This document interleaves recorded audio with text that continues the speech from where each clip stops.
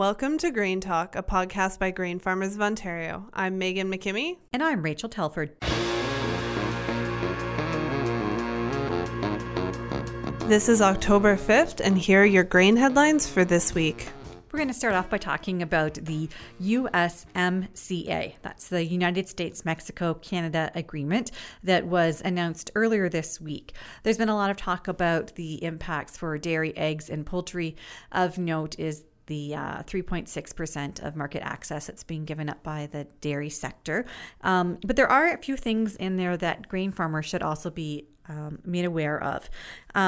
First off, there's going to be a modernized Committee of Agricultural Trade, which is going to provide a forum to address any issues and trade barriers that might come up. And then we're also going to be maintaining commitments that reflect the unique character of the sale of wine and spirits in Canada. And the Office of the United States Trade Representative kind of further explained that to mean that they basically agreed to continue to recognize that there are distinctions between bourbon whiskey, Tennessee whiskey, tequila, mezcal, and Canadian whiskey, and those are going to continue to be known as distinctive products. So when it comes to grains, and we know how much the distilled spirits industry is important to Ontario, that's good to know that that difference is going to be maintained. We've also learned that this agreement is going to allow U.S.-grown wheat varieties that are registered in Canada to receive an official Canadian grain grade as well. So there's a small segment there that relates to wheat. And one final thing is also there is an agreement specifically addressing agricultural biotechnology to support 21st century innovations. So this covers all biotechnologies, including new ones such as gene editing. And this will mean that they've agreed, all countries, the United States, Mexico, and Canada, have agreed to provisions to enhance information exchange and cooperation on agricultural biotechnology trade-related matters. So that could be some good news if we're looking to the future in terms of CRISPR and other methods of biotechnology. So there was also a recent OMAFRA field crop report that came out looking at assessing your field for ear rot and mycotoxin risk. This particular one was funded in part by Grain Farmers of Ontario, as well as the Ontario Agribusiness Association and OMAFRA. So they have some suggestions for what corn producers can do at harvest when they're scouting their fields. So they say it's similar to for all corn ear rots. You should begin scouting your fields at the late dent stage to determine presence and severity of ear rots. So some of the interesting suggestions in this report that if you do find that ear rot is present, there's some good storage and feeding precautions. So you should harvest as early as possible. If there's any insect or bird damage, you should harvest the outside damaged rows separately and keep and handle that grain from those rows separately. You should also adjust harvest equipment to minimize damage to the corn. Cool the grain after drying. You should clean your bins before storing new grain. And check stored grain often for temperatures, wet spots, insects, and mold growth. So there's a lot of good suggestions in that report for dealing with this if you do find any ear rot or mycotoxin risk in your grain. And speaking of insects, the Field Crop News has also issued a report talking about some of the insect issues that the field crop team did see this year. And they say that some pests that they would typically expect to see weren't that big of a problem. So if we talk about armyworm and western bean cutworm for wheat and corn, they didn't cause as much of a problem as they have in past years this year. They think that's probably because of an increase in natural enemies for these pests, and as well, the timing of planting may have also had an impact on the reduced populations. Basically, as well, especially when we talk about western bean cutworm in corn, many of the cornfields had passed their most attractive stages before the peak moth flight occurred for those pests. So that also helped in terms of reducing the populations. There were some other pests, though, that had higher populations than they might have otherwise expected. That includes cereal leaf beetle, alfalfa weevil, soybean aphids, and pea aphids. They did reach thresholds in some areas. If you're interested in learning more about what some of the more prevalent pests were this year, please do go to fieldcropnews.com and look for their latest crop report. And this week was Ontario Agriculture Week, and you've probably seen a bit about that online by now. So Grain Farmers of Ontario particularly was part of a common ground campaign that was a number of different producer and commodity groups that came together for Agriculture Week to share stories. So back on Wednesday, we were down at Union Station, and that was with beef, dairy farmers, egg farmers, farm and food care, Ontario apple growers, the greenhouse vegetable growers, and Ontario pork. That was a pretty exciting thing we were doing down in Union Station. So in the morning, they gave out breakfast sandwiches, and then again between 4 and 5 p.m. they handed out some snack packs. So this is a really good way to just sort of raise awareness and get people more visibility for Ontario agriculture down in some areas where consumers don't often think about it as much, and a good opportunity to start conversations. So we were happy to be part of that for Ontario Agriculture Week.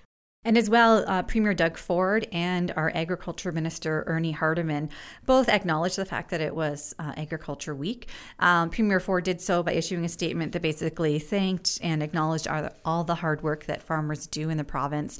And he noted how the government has already taken steps to reduce hydro costs and scrap the cap and trade carbon tax and repeal the Green Energy Act, legislation that they hope is going to help improve the situation for farmers in terms of the costs that they have associated with farming.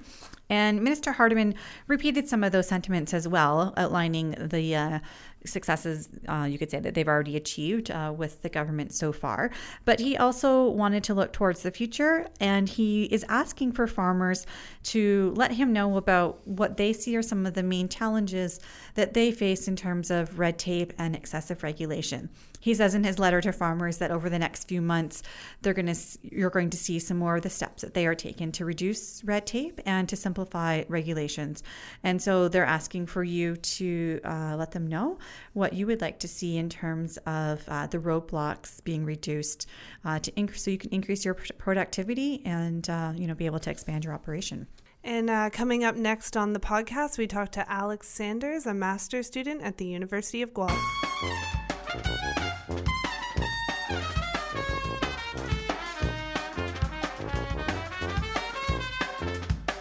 So we are joined today on the podcast by Alex Sanders, and he is a master's student at the University of Guelph, and I think you're focusing on soil science. So we thought we've been talking a little bit about sulfur in our magazine and thought it would be interesting to have you on to talk a bit more about your experience as a university student at Guelph and your master's, and then get into sulfur. So I'm just going to start off a bit about what is your background in agriculture? So I grew up on a farm just west of Brussels. It's a cash crop farm. We grow corn, soybeans, and wheat. Yeah, we have about 150 acres there, and I try helping out as much as I can on the family farm on weekends when I'm not at school.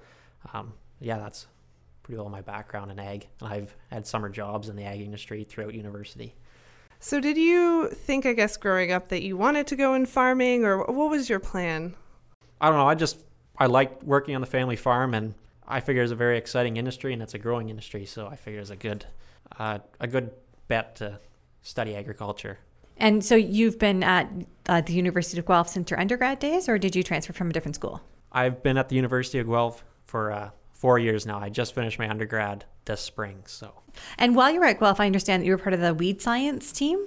Yes, I was part of the OIC weeds team. Yeah. So we traveled down into the States to compete against other universities in agronomy and weed identification, stuff like that. And I understand that you won that competition? Yes, I've won 2 years in a row. So that means you know lots about weeds, not just soil. Yes. Okay. So what has made you decide that you want to make soil science your kind of focus with your master's now? Well, I work under Dr. John Lozon, and I had him for a couple classes at university, in a second-year soil science class and a fourth year. So I really liked him as a prof, for one. For two, I kind of want to stay in Guelph. I have a great group of people that I work with, profs and fellow students. And I'm just really familiar with the university here, so I preferred a project at Guelph. This project specifically seemed very exciting to me. It seemed like a great opportunity to study something that is kind of up and coming in the province. And I was down at FarmSmart, and I saw the presentation we were talking about sulfur, and I know they had mentioned that you're going to be, I guess, getting more involved in presenting at some of those various different things like FarmSmart in the coming years, I guess, about that project? Yes, I hope so. Oh, that's pretty exciting. I guess what led you, we're always a little curious to learn more about people. So you started on your family farm. What led you to doing your master's in soil science? I know you'd mentioned why you were with John, but like, why did you want to kind of pursue that higher education? It was just going back to farming or something else. Yeah, pretty well that. Just so specifically soil science rather than like... Yeah, or just why you wanted to do a master's, or sort of what's your direction? Do you want to do a PhD after that, or... I don't know yet. Is the short answer.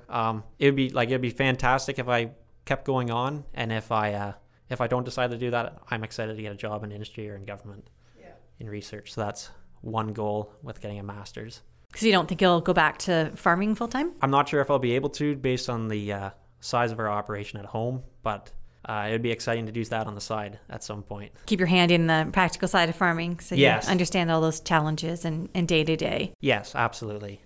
So why don't we talk a little bit then about what you're going to be studying with your research for your master's? So the goal of this project is to develop a sulfur soil test for Ontario. We don't have an official soil test for sulfur. And then the second part is figuring out what factors lead to seeing response in field crops in Ontario, whether that be differences in crop rotation, differences in just location alone in the province, what crops you're growing, and there's other factors too that lead to that. What kind of soil you're on. So why is sulfur important to crops? Sulfur is, well, in addition to nitrogen, potassium, and phosphorus, which are your three macronutrients, sulfur is kind of number 4 for mineral nutrients for the plant. So some people call it a secondary nutrient, some people call it a macronutrient, and that's why it's so important. It's involved in photosynthesis, it's involved in nitrogen fixation. It's also a part of 2 amino acids, which are the building blocks of protein. So very important nutrient for plants. So if plants don't have enough sulfur, I guess what's sort of the indication of that?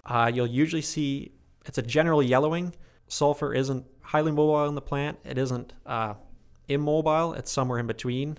So you'll see it throughout the whole plant, as opposed to like nitrogen you'll see on the bottom leaves for deficiency, and like something like zinc you'll see on the upper leaves. In addition to that general yellowing and sometimes striping in cereals, like striping on the leaves, you might see some stunting too of the plants. So yellowing seems to be like a general kind of symptom of a lot of different things. So is that one of the reasons why we need this sulfur test that you're talking about developing? I guess once you see deficiency, it's too late to apply. So a sulfur soil test will hopefully just add to that toolkit in addition to tissue testing for identifying a deficiency. And one interesting thing I thought when I was listening to the presentation I saw on sulfur was that maybe it's more of something that people are considering now. I think you guys had discussed deposition a little bit. I don't know. Can you go into that a little bit more? Yes, absolutely. So with stricter environmental regulations, there's been a decrease in pollution, I suppose, which is fantastic for the environment. Yeah, we don't really hear about like acid rain anymore. Like when I was growing up, that was always the big thing, right? It's like, oh my gosh, we have to prevent acid rain. Yes, absolutely. So with the Clean Air Act in the States, and there's also regulations in Canada as well. I guess progressive legislation, it's the amount of sulfur being emitted into the air from, like coal-fired plants has decreased over time. And that has led to a decrease in the amount of acid precipitation we've got, and that a part of acid precipitation is sulfate, which is what plants take up as sulfur. We used to get around upwards of even 40 pounds per acre per year of sulfate, which was quite enough for just about any crop that you grow here. And since the 70s, that has been declining to around, we're getting less than 10 pounds per acre per year in most of the province. So in addition to that, lower deposition rates. There's been a shift in the types of fertilizer we've used. Quite a few years ago, we might have used gypsum or even single superphosphate as a phosphorus source, and those both contain sulfur. Now we're mostly using MAP or even triple superphosphate. Those contain very little to no sulfur. And the same goes for ammonium sulfate, has given way to like urea, which contains no sulfur. Yeah. So in addition to those two factors, deposition and a change in the types of fertilizer we use, we've also had increasing yields in the province, which means for increased sulfur uptake. So we're increasing our corn yield on average by 2 bushels per acre per year, wheat by 1 bushel, and soybeans by about 1/3 of a bushel per acre per year. So that means we're taking more sulfur off the field. And is sulfur also one of those nutrients that we need to be concerned about when we talk about runoff in the fields, or does that tend to stay in the soil? Sulfur actually behaves a lot like nitrogen in the soil. You won't have an issue with runoff as much as leaching. So any sulfate that you have in the soil in a fall will likely be leached away by the next year. And I guess what crops would be the best consideration if you wanted to apply sulfur, or looking at soil testing for that? Which ones, I guess, would you focus on the most? So the crops that need sulfur the most are likely your brassicas. And probably the greatest user of sulfur would be something like a cabbage crop or a broccoli crop, because you're taking the whole crop away from the field, and it has a really high sulfur content. However, that doesn't take up a very big acreage of the province. The next two that we look at are probably canola and alfalfa, just because alfalfa has such a high yield potential. Like, you're taking the whole plant away, and it has a high protein content, as well as canola, which is another brassica species. So we have seen some response in those two crops. We've seen quite a bit in wheat as well. I know Amafra has done some work, and they've seen, I think about half the sites they studied saw response to sulfur, 13 out of 22 sites. I think it says in publication 811, the agronomy handbook. And that's just because wheat is, it starts growing early in the spring, and that's before sulfur can start mineralizing from organic matter. So that can't keep up with the sulfur requirements of the wheat in the early spring. That's why we're seeing some response in wheat. And then we follow that by corn and finally soybeans. There's some anecdotal evidence for corns having a response to sulfur, and we haven't seen anything with soybeans yet, or very little. Yeah, it sounds like this is a good thing for you to do your master's in. Like, there's just so many unanswered questions and a lot of unknowns in terms of what plants could use sulfur and how they use it. Yeah, absolutely. I know there's been a little bit of work in Europe just because they're facing the same issues with us with lower deposition rates. And there's some work in the States too, but for the most part, there hasn't been very much research done in Ontario. And when we talk about sulfur deficiency and whether or not applying it would help with a crop, what's the cost associated to farmers for using that if they have to do an application? I don't have any specific values for fertilizer. I know you'll use a source of sulfur based on the availability to you and what it costs, essentially. I know there's elemental sulfur as one option, and it's a lot cheaper because it's essentially a byproduct of the oil and gas industry. However, when you apply it to soil or apply it to your crop, it takes some time for it to become essentially activated. It must be oxidized in the soil, which requires good warm conditions, so that it becomes sulfate. Elemental sulfur is oxidized to sulfate, which plants take up.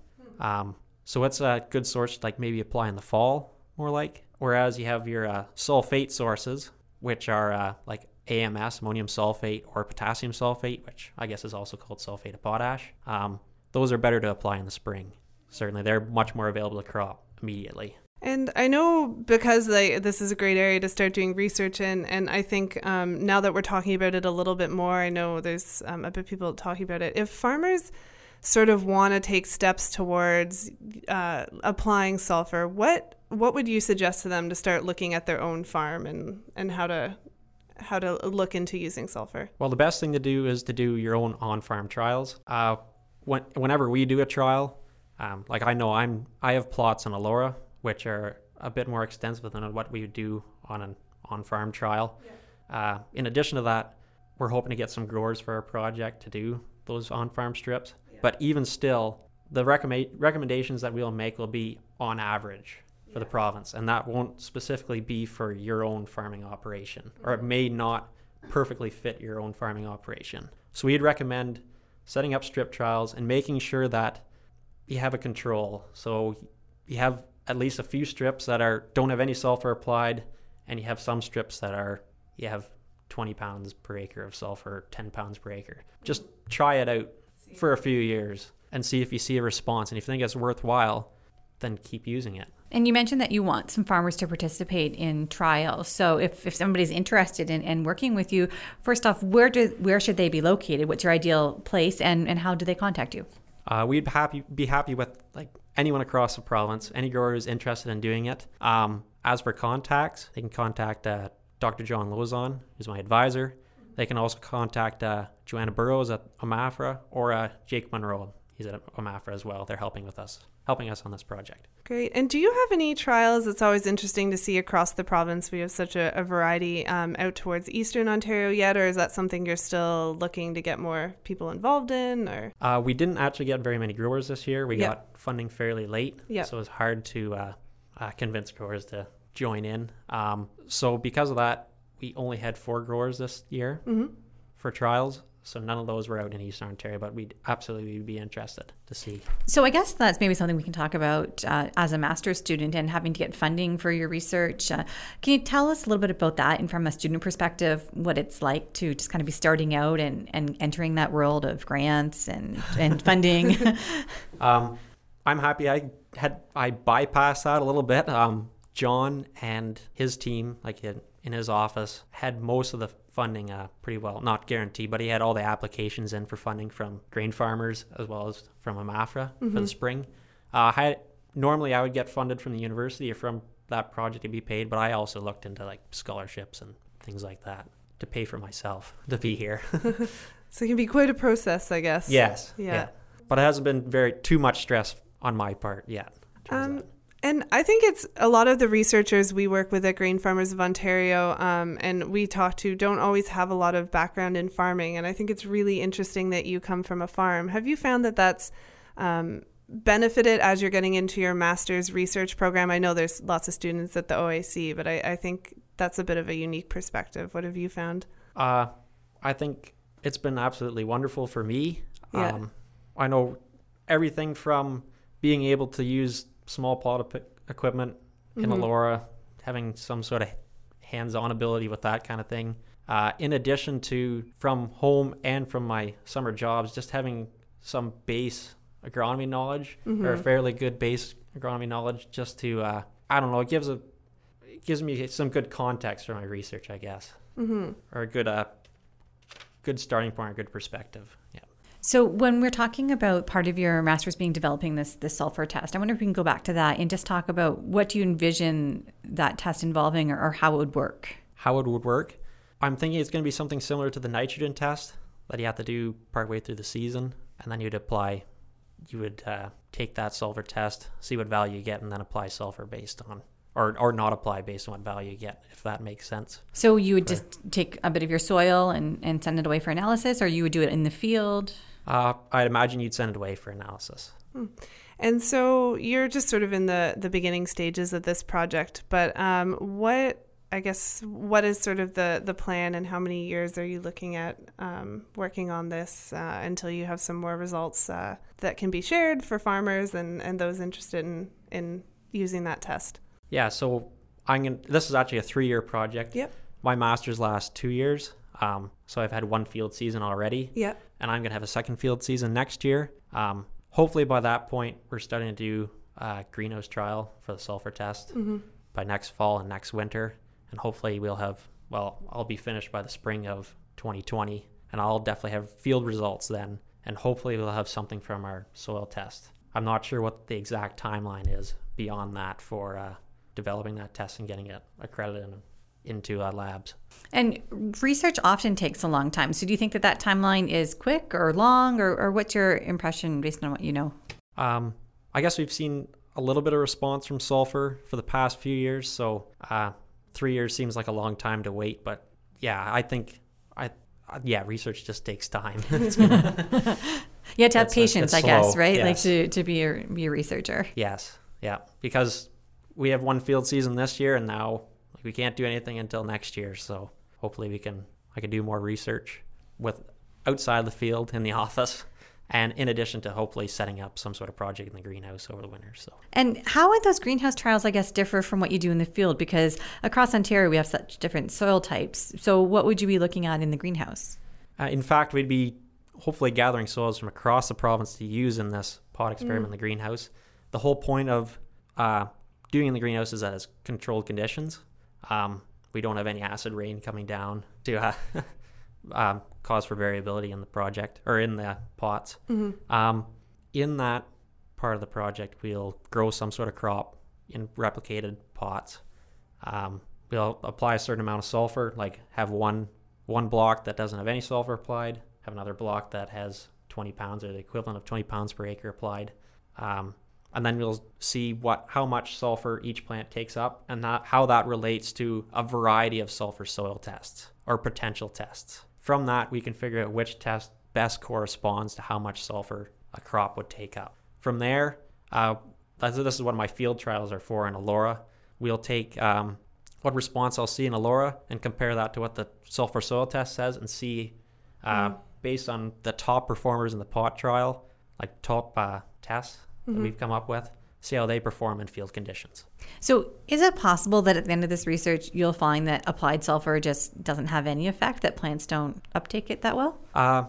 That there's no response in some crops? Yeah. Oh, absolutely. We're actually doing this in corn, soybean, and wheat. So this is the whole point of the project, to see, you know what, if there is response, that is fantastic. Then we'll make recommendations based on where you are in the province, what crop that is that you're growing, like say it's wheat or something, that maybe you should be applying sulfur or you should consider applying it. And if we don't see a response in a particular crop, that's fantastic too. That means that farmers don't have to have that extra expenditure for sulfur in their fertilizer budget. That'll be interesting. And I know you said that you've seen that certain, like you had mentioned, the brassica crop or that are responding better to it. But and then you mentioned wheat as being one of them. So if farmers did want to apply some sulfur to wheat, I know you touched on this a little bit, sort of when would be the timing for that? I think the recommendation now is to use some sort of a sulfate source. So a good option would be something like ammonium sulfate, just because it has some sort of a value in terms of nitrogen, and you can replace some of your urea with it, while also it'll provide some sulfur. And you can just apply that as a blend with your urea. In addition to that, if you want to use a liquid, you can use ATS, like ammonium thiosulfate, and that's another good option to apply in the spring with your nitrogen. And is there anything else that you know about any other projects at U of G or other students or professors looking into sulfur that you know about, or anything sort of along those lines? Not at the University of Guelph specifically. I imagine there's more work being done. Actually, there has been a lot more work done out west, just because they have never had the deposition levels that we have ever had. And there's been quite a bit more work in Europe just based on that too. I think they lost a lot of deposition quite a bit earlier than us. But yeah, there hasn't been very much work at the University of Guelph. I know there's been some in Amafra already. Just looking at wheat mostly. And I know there's also been a bit of work. The Ontario Soil and Crop Improvement Association did a little bit of work in, I think, Middlesex with some corn. I don't think they found any response there. And no, I think that's where we are now in terms of research. So it sounds like it's definitely something that needs to get looked into then. Yes. Or it's an area that hasn't been looked at before. So, and if people want to keep up to date on your research as it goes along, are you planning any sort of like social media or postings on the University of Guelph website, or how can people follow along with your research? I haven't really gotten into that yet. I can try posting a bit more on Twitter. You can find me on Twitter. Other than that, hopefully there's going to be some documents going to the University of Guelph, and hopefully I'll be presenting at a few workshops and such. So yeah, I think we'll be excited. It sounds like a really interesting area that we need to learn more about. So I'm sure Grain Farmers of Ontario will be curious to see how it goes. So we'll be looking forward to learning more and following along as your research project work goes through. So thanks, Alex, for joining us today on the podcast. I think that was a lot of interesting information, and I think you have a really pretty cool background to be applying to this project. So thank you very much for inviting me today. Coming up next on the podcast, we have an interview with the Chair of Grain Farmers of Ontario, Markus Haerle.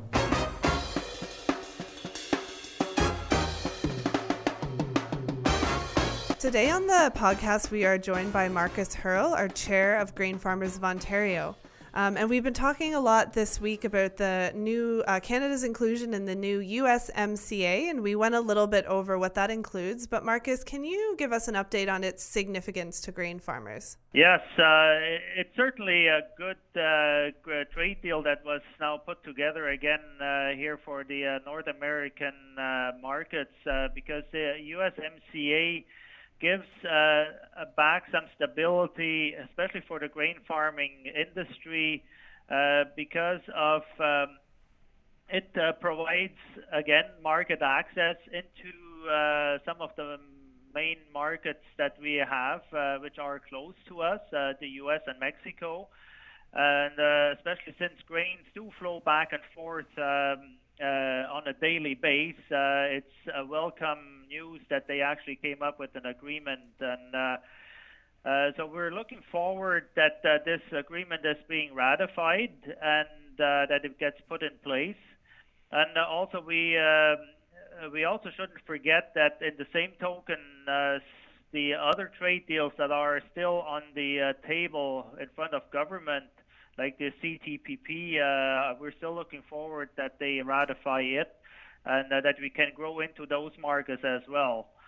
And it certainly was a long time coming that the trade deal was under negotiation, and it's finally time that they did come up with a workable trade deal that's going to be good for our industry. Great. And a few weeks ago, we were at the IPM, and that was a good political experience for grain farmers of Ontario. Barry gave us a bit of an update about what happened there, but you had the opportunity to talk with Premier Ford a little bit during the IPM and some of the MPPs. What was your experiences while you were there? Yeah, so I did have a chance to sit in to the roundtable that was put on early on the day of the opening day of the plowing match, to sit down with Ernie Ardeman, our Ag Minister, and Premier Ford to discuss our main issues that are important for the grain and oilseed industry. And again, I brought up some of the key points like the businesses management portfolios that are under review and on the national level, and that the province does have its work to do in that too. And again, the neonic regulation that we're still asking to be removed, since it's not workable for our farmers that we represent. And also, it gave me a chance firsthand to meet Premier Ford on since I had the chance to sit in the tractor with him during the parade time, to show him first of all what modern agriculture is, what tools we use, and how we use them, and how important it is to invest into new initiatives, and that our industry keeps on growing. And what have you been hearing? We're underway with harvest right now across the province in certain areas. What have you been hearing from our farmer members about how that's been going? As it usually happens, the tide has turned. We did see a significant change in weather patterns since about 3-4 weeks, because going from the dry weather to now extremely more humid and wet weathers, which makes harvest some kind of difficult, especially for the soybean harvest. It's progressing slowly across the province, but again, we have to be optimistic that there's still many more weeks of nice weather to come, we hope, and then the corn harvest is going to be coming up shortly too. But yeah, like I said, let's be optimistic here, and we're going to get this good crop off the fields. Great. And thank you, Markus, for joining us today on the podcast for your chair update. Thank you for listening to our GrainTALK podcast. We hope you enjoyed the conversation. For more ways to connect with us, including the latest webinar, market report, and our e-newsletter, go to gfo.ca/GrainTALK. A special thank you to our guests, Alex Sanders and Markus Haerle.